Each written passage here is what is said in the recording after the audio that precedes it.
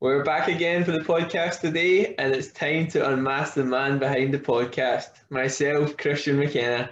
We've got a special guest all the way from England, and he's going to be hosting the show today, and Lewis Aird. Over to you, Lou. It's nice to host a show. I'm kind of nervous here. You know everything about me, so it's like I don't know what questions are coming. I've just got to pick your brain and get that stuff out for everyone else. Some stuff has to be censored here. That's true, yeah. So how does it feel to be on the other end?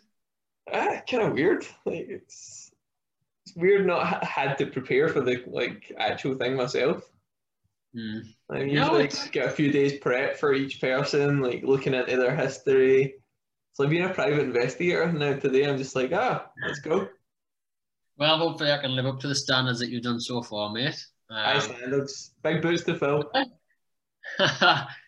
Well, we'll get cracking on. So, I guess first and foremost, give us a bit of a run through of growing up in Scotland and specifically what we're interested in with relation to the podcast.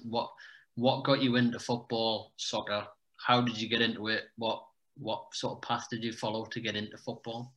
So Scotland's the best country in the world, of course. It's not just full of sheep and cows like you keep telling me. There's a lot of greenery there and like a lot of open space, especially where I'm from. Like came from like a small village, Milton Campsie, like at the hill, like the bottom of the beautiful Campsie Hills, and that's one of the places like I always love going back to, just especially when you get up to my house and just going over the cattle grid and seeing the hills again. It's amazing. But I grew up like a lot of boys did, like in working class environment. Mum and dad worked all their days just and gave up so much to give me and my brother and sister a better life, and also give us the chances that we've had. Grew up with some great guys like along the way, like from Campsie, like playing from a young age, and then further along, like meeting when into high school, another good few friends in there as well that I played with. Like, so I started off playing football, obviously at a young age. My dad was actually a professional footballer himself back in the days where they used to just kick lumps out of people. So give us before you keep going, give us a little shred of who your dad played for, and did he play the same position as you? No, so he was actually the complete opposite to me. So I was a tricky wee winger, a goal scorer. He was a right back, like no nonsense defender. So he's the one who would have booted you, basically. Yeah. Well, he couldn't catch me by the time I got to 7 years old, so it was fine. But he used to always tell me he was faster than me, and then I was like, all right, come on, I'll race you then. And he'd see me play, and be like, no, you're all right. But he played with Campsie Black Watch when he was younger as well. Like, made his debut for this. He was actually capped by Scotland at the amateur level there. Played junior football. Played professionally for Berwick Rangers in the old Scottish First Division. Played with East Stirling there as well, and he was actually scouted by Celtic when Billy McNeill was the manager. Billy McNeill was the captain who won Celtic the European Cup in 1967. Yeah. They unfortunately said he was too small for a right back because my dad's the height of shite, like the same as me. Yeah. But the bigger the heart, the harder the fall. That's what I was always told. So we've got the heart there, and he was great with me from a young age. Like spent so much time out helping me practice, improving on my technique, especially my left foot. Like I was predominantly right-footed when I was a kid, even though I'm a left-hander. And he made me dribbling in and out the cones with my left foot just to get that working. Every time I touched the ball with my right foot, it was one press up. So I learned not to dribble with my right foot. But it was great for me. It was a great upbringing. Oh, brilliant! No, it's a different perspective to hear from someone when they've got a direct relative, at least your dad, who went through a similar experience to you, so sort of knew what to give you. Again, my dad never played football, but he did amazing things with me. But for you, it must have been a whole different experience. Yeah, it was good, especially like we come from a footballing family as well. My uncle John, he played in the English Premier League for Middlesbrough, like Barnsley, Bradford. Like he was down there, and then my cousins have all followed in like our family's footsteps as well. My younger cousin Luke was at Man United, and my cousin Jordan was at Bolton. Like my cousin Cal was at Motherwell. Like so, we come from a long background of footballers. Yeah, excellent. So give everyone tell everyone how you got involved with your boyhood club, who, of course, again this year won another Scottish. Oh no, they didn't, did they? I knew you were going through that. No, but see, give us edit that out of the podcast. Just I don't want to be associated with that club. So tell us how you came to play for your boyhood club, and give us an idea of how you progressed over the years with them. So I played younger days for Campsie Boys Club, and then played for Campsie Blackwatch, my local team, banging in the goals, left, right, and centre. Had great players behind me, feeding me like all the time, just knocking the ball in behind for me to go chase. Good strike partners along the years as well. So I was banging in the goals for them, attracted the interest of Celtic, and Celtic were interested in me when I was 10, and my dad didn't tell me. He refused it. He said to Celtic, he's not going just now, he's too young, he's not ready. So I didn't know this until later on down the years. How did you feel? Just jumping in, how did you feel about that when you found out later on? I understood where he was coming from. Because my dad wanted me to outgrow my team before I moved on to the next level. So like he wanted me to not be able to play with the players anymore, like need a new challenge where I was being pushed instead of being the top guy at a team for the years to come. So it was good. Like when I eventually got to Celtic, it was good. I actually nearly signed for Rangers as well, like because Celtic were taking so long, like to sort of things. So I had interest from down south. Like Newcastle were interested when I was younger. I had Livingston, Motherwell, Hearts, Rangers, Celtic, and a couple of clubs down south as well. Like clubs interested me, but I had my heart set on Celtic. Like my boyhood club, grew up watching them, my heroes, and it was a home for me. Like to pull on the green and white hoops, it was phenomenal. Oh, excellent! Well, yeah, I mean, you spent some good years with Celtic, and unfortunately, or fortunately, looking back now, I guess even you could say that they let you go because of the amazing life you've had up to now. How did it feel to? I know it sounds like a bit of a cut through a question, but how did it feel to not be with your local team anymore? So it was tough. Like I actually left Celtic. Like so, it was coming up to the stage of whether I was going to stay on at school or not and continue my hires, or I was going to go full time. And at that point, I went in and spoke to Celtic in the January, just before my 5th year of high school. So I was, what was it, age was I then? Probably like 16, coming up to 17s. And I spoke to Celtic then, and I was like, all right, like what's happening? Like I need a decision. Like education's important, and I have to be able to commit fully to it. That's one thing my mom always stressed to me, my dad. Like education's first. Like once you've got that, no one can take that away from you, and that always stuck in my head. So I think a big thing there was, obviously, you've got the decision to make. Do I stick in? Do I stay on at Celtic and risk not getting my hires, or do I leave and continue my hires and get something something behind me that no one can take away and that can open future doors down the line? Because football is a short career. So I made that decision at the time, and I said to Celtic, all right, like if there's nothing on the table just now, then I'm going to have to leave. And Celtic said to me, there might be something further down the line, like in a couple of months, but we're not making decisions just now on players. So it was a tough decision to make. I'd made great friends, great teammates along the way. Like we'd probably one of the best Celtic teams in years, like to come through the academy all together, and things just clicked. But I could feel my progression just halting. Unfortunately, when I was 15, our head of youth, Tommy Burns, passed away. And Tommy was a big fan of the smaller, faster players who could get in behind, take people on, excite them, get the fans off their feet. And we had a change in structure, and they wanted more bigger, stronger, athletic boys coming in, which didn't suit the style of play we wanted to do. So it was tough that way, but I understood like it was going to affect me down the line and affect my love of the game, which it did. And I'd reached that stage where I was kind of falling away from the game, and I wasn't enjoying it like I did when I was younger. It's a very wise. Yeah, you obviously had a very wise head at your age, because a lot of kids that age, when they see the prospect of being a full-time player at a club, especially a boyhood club, they would have jumped at the chance. So it's a testament to your upbringing and you as a person to be able to step back from that and put your education first.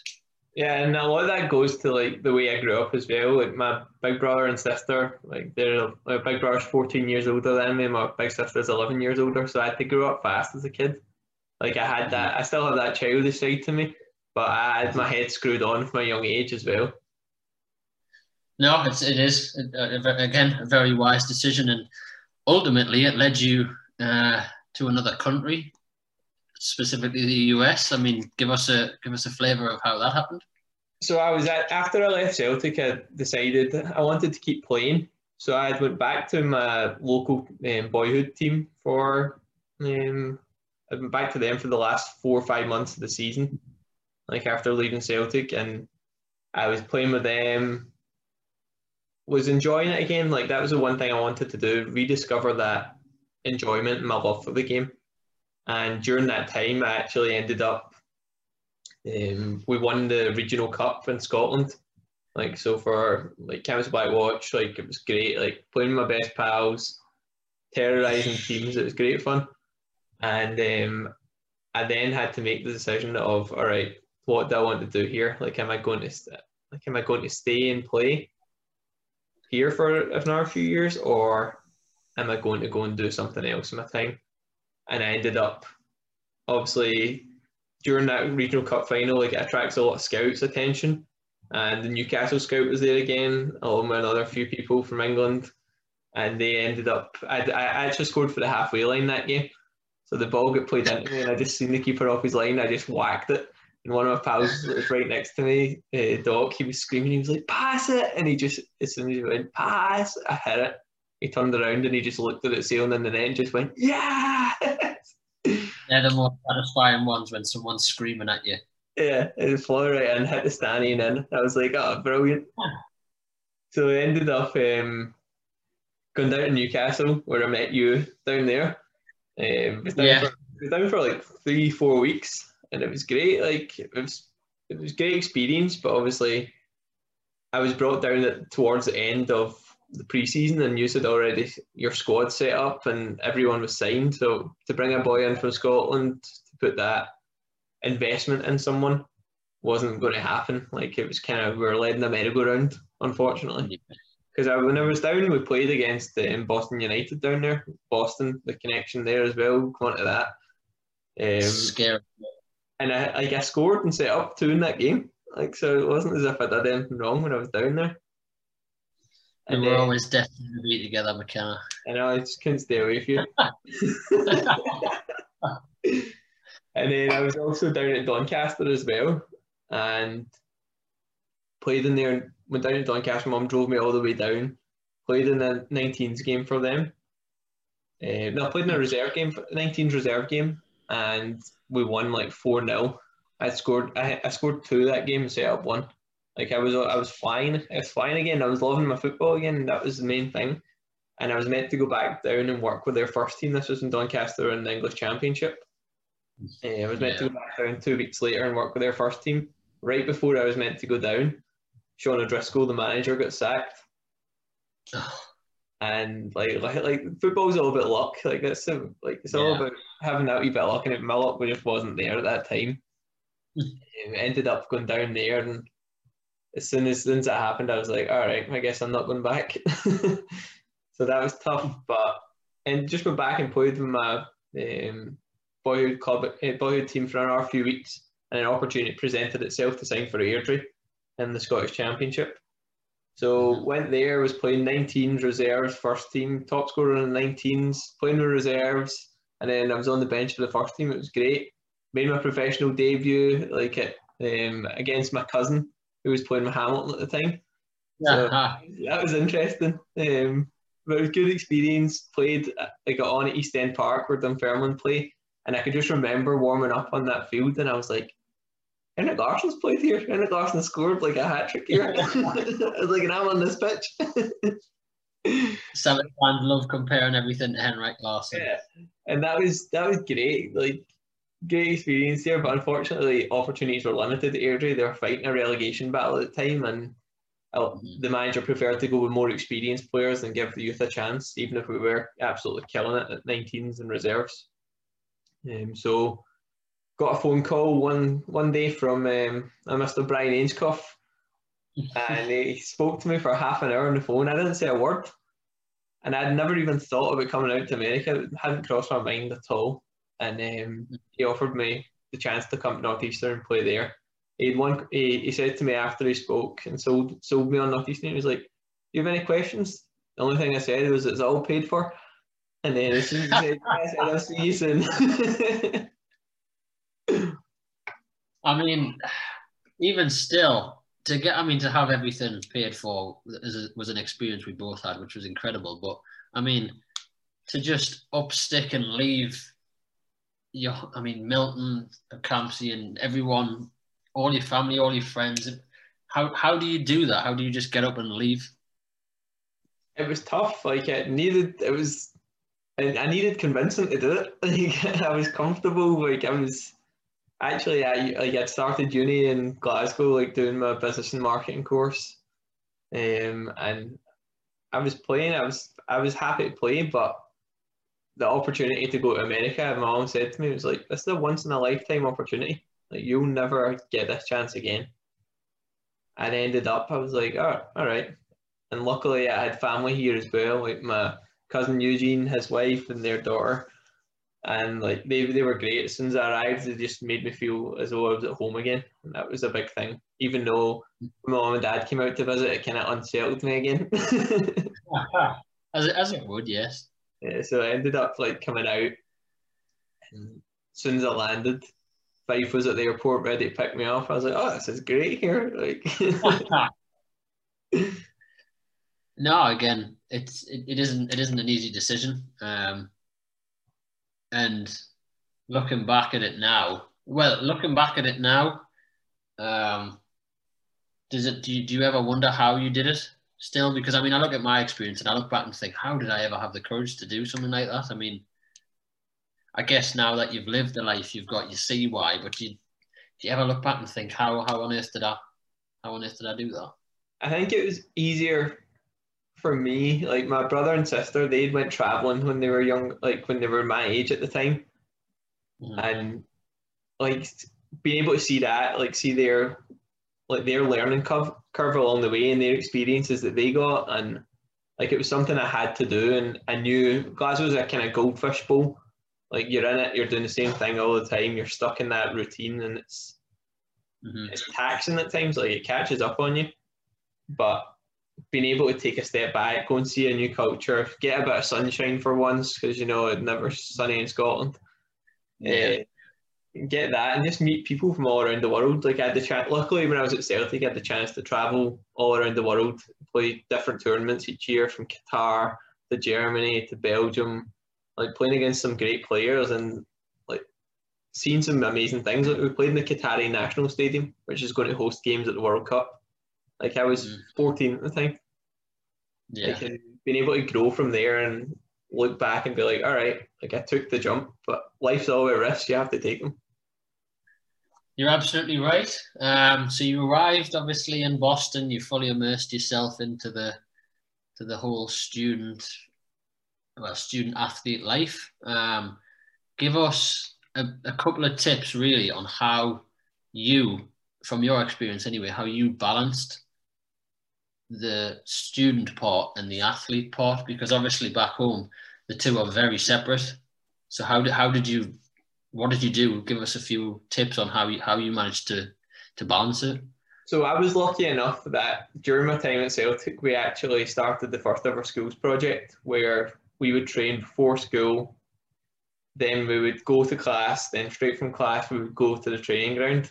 So I was kind of in that routine and that mindset already. So I'd been like, it was a simple transition. Oh, not simple because the American system's a lot different on the education side in the US. And like looking back and I see like my grades that first semester compared to what they were like for like the year down the line, I was like, I adapted at that point, but I didn't feel it in my head. I felt as though I was just like, all right, I'm here to play football. I'm here to get my degree, but I also need to enjoy myself as well. Yeah. No, excellent. I mean, it is a fine balance. You obviously found that balance really well. What did you think of the Northeastern soccer program, and again the athletic department as a whole? At first, when I arrived, I was like, "Oh, this is amazing! Like all the facilities, like everything around. Like I was used to playing in a public park. Like I was happy if the park didn't have dog shite on it. Like that's always the benefit. Like so, like it was definitely different, and I adapted, and it was like as soon as I arrived, it was an eye opener as well. Like it was different culture. The first day I arrived. And actually ended up going to practice for a bit. It was funny running around the field and everyone's like coming over, so nice to chat to me. But I didn't in my head think, oh, they don't have a clue what I'm going to say here.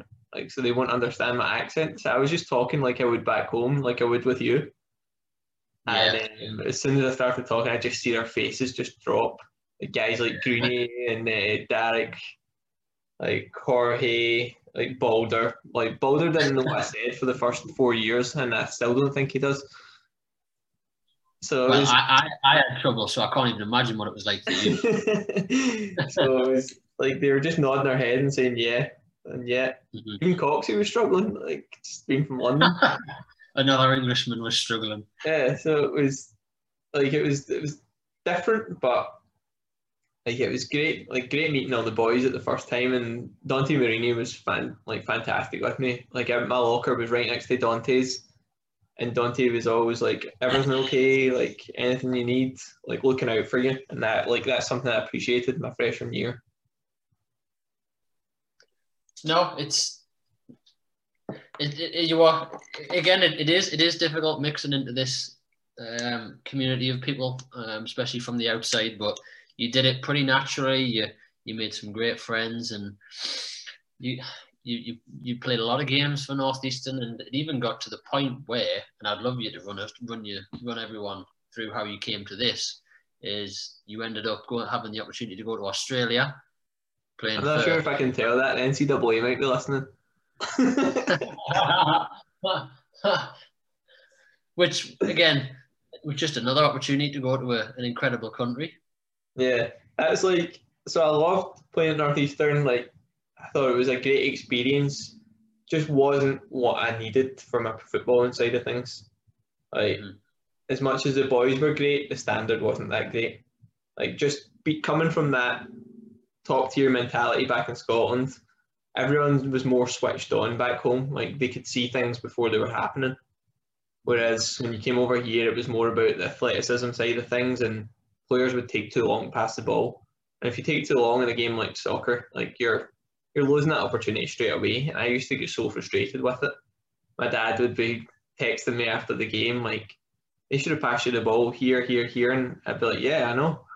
Like it was frustrating coming and seeing like how the other side of the game was. Like I was used to a team who was dominating possession, not really caring about the opposition, letting them care about us and going at them. So you come to Northeastern where we're sitting in, and I'm like, all right, why are we doing this? Like we've got great players here, guys like Terns, Coxie, yourself, like Ambry, Dante. Like we had some great players and just didn't take advantage of it. So how did you adapt your style to that? Did you adapt your style at all? Did you stick to what you were good at and what you knew, or did you adapt? I became more like I was better on the defensive end. Like here, like that's something I had to adapt to. But by the time I was getting the ball, we were in our own half, and I'm having to go from our half to their half in order to try and score. So we were never going to score that many goals, like with the way we were playing. So that was kind of frustrating there. But like looking back on it, and I always think to myself, like, you know what, like what it's like in America, it's all about stats, stats, stats. And I look back and like I started 40 games. Like I scored 7 goals and I had 3 assists during my time like there. Like for a midfielder, which I was like during my time at Northeastern, that was a goal or assist every like 5, 6 starts, or a goal or assist every 4 starts. Like it was like looking back on it, and I'm like, that's good numbers for a midfielder. Like whereas at the end of my playing time in Northeastern, I was thinking to myself, I've not done myself justice here. Like I could have done so much more. Well, to be honest, that was where I was going to move next. Is, to be honest, obviously senior day came around. It comes around obviously a lot quicker than anyone ever imagines. When you look back, or on that day, when you looked back at your 4 years, I mean, what did you think? What was your honest opinion of how not the student part, or not the fun part of it, just purely as the athlete? Purely as an athlete, I thought my body was destroyed. Like I had to have a hip operation after freshman year. Like I had to have a thumb operation going into senior year. Like my body was just ruined. Like 19 games in the space of 2.5 months. That's not good for you. Like when you're used to playing seasons over the course of an actual season, like that makes more sense. But body was just ruined, and thought to myself, all right, like it's time to make another move and see where else my footballing side can take me, see how my body can handle it again, and try and play with a better standard. Like that was the big thing. Like I wanted to find players who were kind of more on the same wavelength again. Like obviously there was certain ones in the team who had it, but in order to keep things ticking, you need the majority of the team had it, and we didn't have that. Yeah. And no, go on, continue. So it ended up like that was one of my main reasons for looking out to going to Australia. Like so after the senior season, like it was gut wrenching. Like when the season ended, and you saw me like out in the park after the game. Like I was just sitting there in the middle of the park, and I was drained. Like it just comes by like so much quicker than you even think. Yeah, college soccer took it out of me, and I knew it, and I felt it, and I was just that was it, and it was over like that. And after that, I didn't know what to do with myself for the last like 6 weeks that I had still had classes. I was like, all right, like I've got all this time. I went in and spoke to, like I was still going to the athletic training room just to annoy the trainers because I was bored. Coordinator. Yeah, no, you had to deal with me. And then I was just went up and I saw Regina as well. And I was speaking to Regina. I was like, Regina, what do I do with my time? Like she was like, just have to find more hobbies and stuff. So I started looking into different options and seeing. Obviously, I still had a year left of education, like being like in Northeastern being like 4.5, 5-year school. So I had a year left of that. Looked into it, and I was like, you know what? I'm on a full scholarship here. Why not do a study abroad? And then that's where Australia popped up. I was going over there on a study abroad at the time, and like luckily, one of the boys out in the team that I was going to out in Melbourne at the time, the team I ended up at, he was the striker for Harvard during our time, and Harry Schwartz put us in touch, and ended up getting a deal out there to go and play while I was studying there. So that was great. Like flew out to Oz. I was like, sunshine, enjoy it. And I had family out there as well that I hadn't saw in years, so I had a chance to see them. Have you just got family everywhere? Yeah, I just go where I can get a piece. Get a piece of empty store. That's what my granny used to tell me. So I mean, just in such a short space of time, you've experienced obviously your own culture, the US culture, the Australian culture. How now, or what have you, what have you taken from each of those experiences in those 3 different countries? And is there any that you take and that you use in your everyday life now? I think, like, obviously the biggest thing from being where I'm from back home is staying grounded. Like you have to remember where you come from. Don't ever forget that. And especially for a guy like me with the upbringing I had, like the work that my mom and dad and every other member of my family put in, and seeing all my friends, and like in Scotland you can either go one path or another. You can go down a good path or you can go down a bad path. And luckily I was in the good path with a lot of my friends. So just remember where you come from. That's the first thing I always keep in my mind when intertwining different cultures.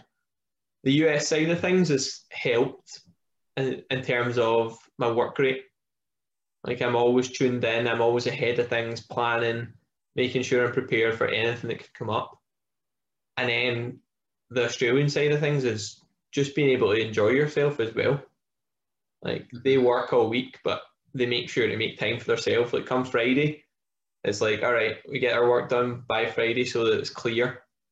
And then it means they can enjoy like their weekend and have a work-life balance. That's the biggest thing in taking the next career step. Like if you don't have that, you're just running yourself into the ground. I think that last one's really, really potent, especially now when things, obviously COVID's hit, and when things open up again, people need that release after work, and people work hard, and people have been working hard throughout lockdown, but they've not had that release. So I think that's a really good one. So obviously after all of that, you graduated. How did it feel? How did it feel to graduate with a university degree from a top university? It was amazing. Like I didn't really realise like how good a university Northeastern was until I got here. Like I landed here and I was like, oh, we're good. Like I'm in Boston, nice city. And then people were like, yeah, you're at a top 50 university in the US. Mm-hmm. And I'm like, what? I'm like, how did I land on my feet here? Yeah. And it was great. Like as soon as I reached that milestone of graduating, and also it's such a big deal here, but back home, like they don't really celebrate it as much as they do here. So it was good to experience that side of things with all my friends as well, and having that chance to be like, all right, we've done it was phenomenal. Mum and dad came out for the ceremony as well in TD Garden, and like being in an arena like that where the Boston Celtics and the Bruins play and having my graduation there, I was like, oh, this is phenomenal. No, the celebrations after were good fun as well. Well, that's always an added bonus, isn't it? End up with sombrero on my head at 3 a.m. in the morning. Wake up with another one. I was like, how did I get two sombreros here? Well, actually, before I move on to the last couple of things I was going to run through, give us a run through of some wild nights and some memories that stick in your head that you'll never forget. Some wild nights. Just some examples of stuff that you'll never forget as long as you I'll never forgive Sam Marley for dragging me through Mission Hill freshman year looking for parties. Just in the freezing cold of Boston, I'm like, is there anywhere we're going here? He's like, yeah, I think there's one here, and we'd just be knocking on random doors. Like, you get a party in? Other ones, probably one of the times we actually get the frat parties, and every guy that came through the door that we were standing at, we started charging them $5 for entry. No, really? We were like, yeah, $5 to get in. How much did you make? Who do you know? Right? We must have made about $60-$70. But we gave it to we split it for the next booze kitty. That was good fun. Few other wild ones. My 21st birthday when I lost my phone. That was a good one. Like, coming back from Brahman, like where we used to end up at, and we're at the reflection pool at the Christian Science Centre. And Marley's like, all right, let's race. So I was like, all right, sure. So I knew I was going to kick their ass. So I had it on Snapchat. And I was running along. And then that is the last memory I have of having my phone in my hand. And I must have sent a snap to a few people like that one. And in my celebrations, I've launched my phone in the reflection pool, but I didn't know this. And so I woke up the next morning in the apartment. I was like, have you seen my phone? They're like, no. So we tipped the apartment upside down, and then we get a message from like, I think it was like somebody had sent a snap to, and they were like, yeah, like Christian's phone, I think he's threw it away. So I was trying to retrace my steps. I was like, right, he's in that reflection pool, but I never ever went and checked. I couldn't bring myself to dealing with that. 21st birthday. Other ones, just the good times we had, like obviously in the apartment, some funny stuff went on from your collection of cones. From the cake in the face to the cones to the bike. The cake in the face, yes, I remember that. Just waiting, you come in the door and you're like, why are you filming me? Douche right in the face. I've still got that video somewhere as well. Yeah, just we had good times, like in Australia party for Musto leaving, like and the cops banging on the door, and there must have been about 40 of us in one apartment, and we just saw, must have been about 3 feet of snow outside, and all of us down the fire escape and running through the alleyways, hiding. Like, that was good fun, and yeah, just a lot of good times. Like in Northeastern, a lot of good people. That's the one thing I can say about the place. You'll certainly take that away and never forget. So, I mean, obviously, we could touch on the podcast at the last thing, but one more thing before that. What does post graduation life hold for Mr. McKenna? What have you been up to, sir? That'll be Master of Science, Christian McKenna. Soon I'll have you. Master of Science. I do apologise. Yes, it's. I mean, just to interject. I mean, did you ever think you would be a master? No, apart from when I was a kid, when it used to come through, Master Christian McKenna on the mail. I'll give you that was a good one, yeah. No, I'd never actually thought about it. Like so after graduation from undergrad, I didn't know what I was going to do. Like I wanted to stay in the US, but I didn't know what. And luckily, I had that year of OPT where I could work visa free for the year. And I was just trying to figure out my plan, and so like athletic director at the time, Peter Roby, I asked him, I was like, do you have any contacts that you could put me in touch with at like a sports company here that would be willing to sponsor? Unfortunately, it was more difficult than I thought, and he put me in touch with a few other guys who had been at the Master of Sports Leadership program at Northeastern, and he actually put me in touch with the lead professor there, Dr. Pryor. So I sat in with Dr. Pryor and I was chatting to him. He was a big football guy as well. So like chatting to him for about half an hour, like just about football. And then he was like, Christian, I've got a class tonight. You want to come along? I was like, yeah, sure. So I went along the class. Who's in the class? Ambry. I was like, this must be easy then. Oh, God. So just sat in the class and just listened to them all and what they were doing. I was like, this is for me. But then I had to think of, how am I going to pay for this? That was the next question. Yeah. Like, I wanted to do it myself. Mum and Dad have been great for me over the years, supporting me, like my big brother and sister as well. And that's one thing I'll always appreciate from them. But I wanted to do this myself. And in order to do that, I had to raise the money. So use that year of OPT, I was just applying for every job under the sun. Didn't care what it was. I could have been scrubbing somebody's shoes. As long as it got me the money in my bank, that was all I cared about. Yeah. Got offered a job at a biotech. Who'd have thought that? The administrative operations assistant at the time. So I was just doing general office work, like, the shebang, just to get some money under my belt. But I was taking on extra projects during that time. Ended up, after 3 months, I got promoted to the facilities coordinator for the biotech. So I was in charge of all the scheduling for the big -80 freezers, all that kind of stuff. Anything that went wrong, it was me that came to. So it was good experience, good responsibility at the time. But it was never an industry I wanted to stay in. So got accepted to the Master of Sports Leadership program at Northeastern. Had the money behind me now. I was like, oh, this is great. I knew it was going to be a certain amount, and I'd have to find a job when I was here, like to keep that going. Like just obviously the cost of living in Boston, and luckily my cousin was good enough to let me stay at his. I bet he's wishing he never did that now because he can't get rid of me. But yeah, it was good. Got that there, and then I got a phone call one day from Regina, deputy athletic director at Northeastern, and she was like, "Yeah, Christian, there's a grad assistant post coming up at Northeastern in the business and finance department, athletics. We want you to take it." And I was like, "Oh, okay." So I went in and met with Dan Brem. Dan spoke to me, and great guy, and he offered me a position there and then.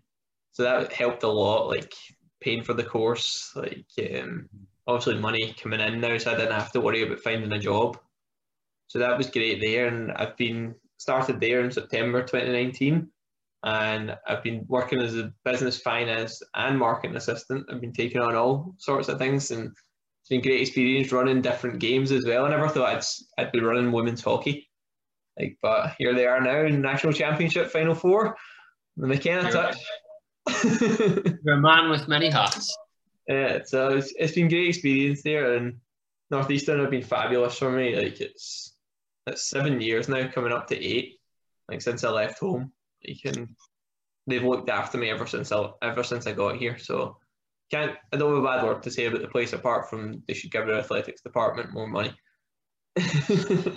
No, it's been a big chunk of your life, and yeah, it has been home for 7 years now, and that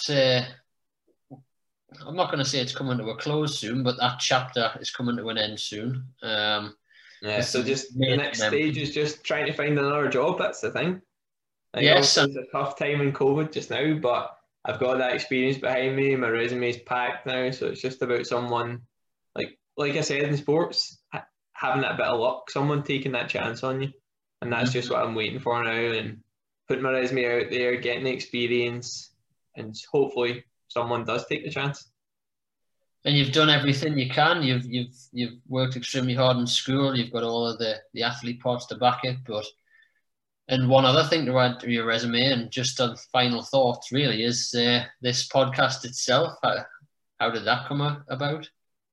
So I was thinking to myself, like I had the plan for ages. I was like, you know what? After you graduate, no one cares about you.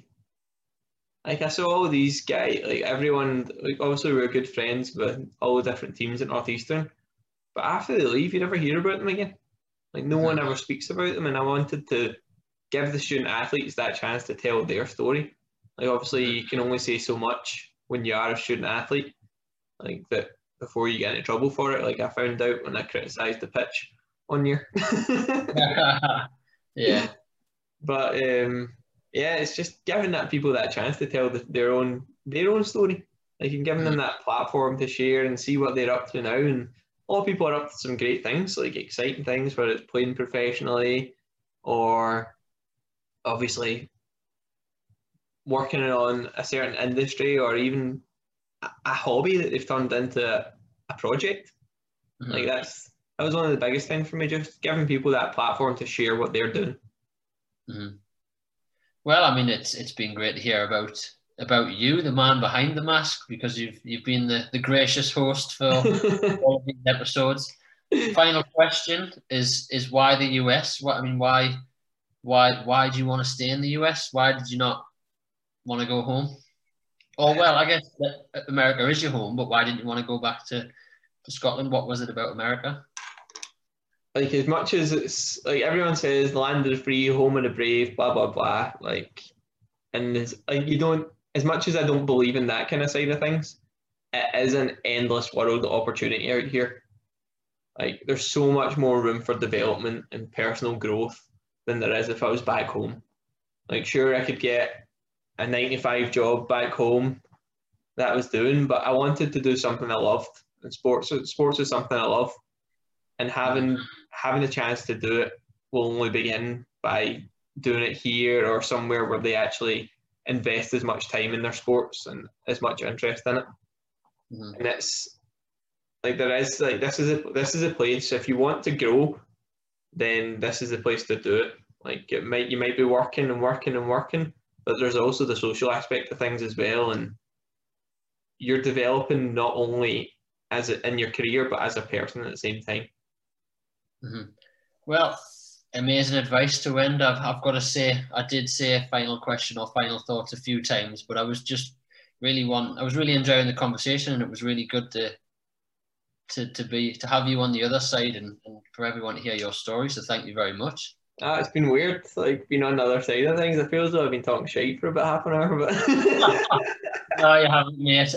Any. Well, yeah, it's been a lot of fun, and I mean, yeah, it's nice to have you on the other side of it, and for people to hear your story at least, because you've got a very interesting story to tell. yeah, this will be a nice end to the podcast. Like we're going to take a new turn on the podcast in the next few weeks, so everyone should be staying tuned to that. Like we've got a nice little twist in things. Ooh. So Yeah. on that note, it's been a pleasure. Thanks for taking the time to interview me. Yes, and thank you for telling all. Maybe not all. Well, mate, we would need a very long podcast if you Oh want me yeah, to. that would clear a few hours. Hours.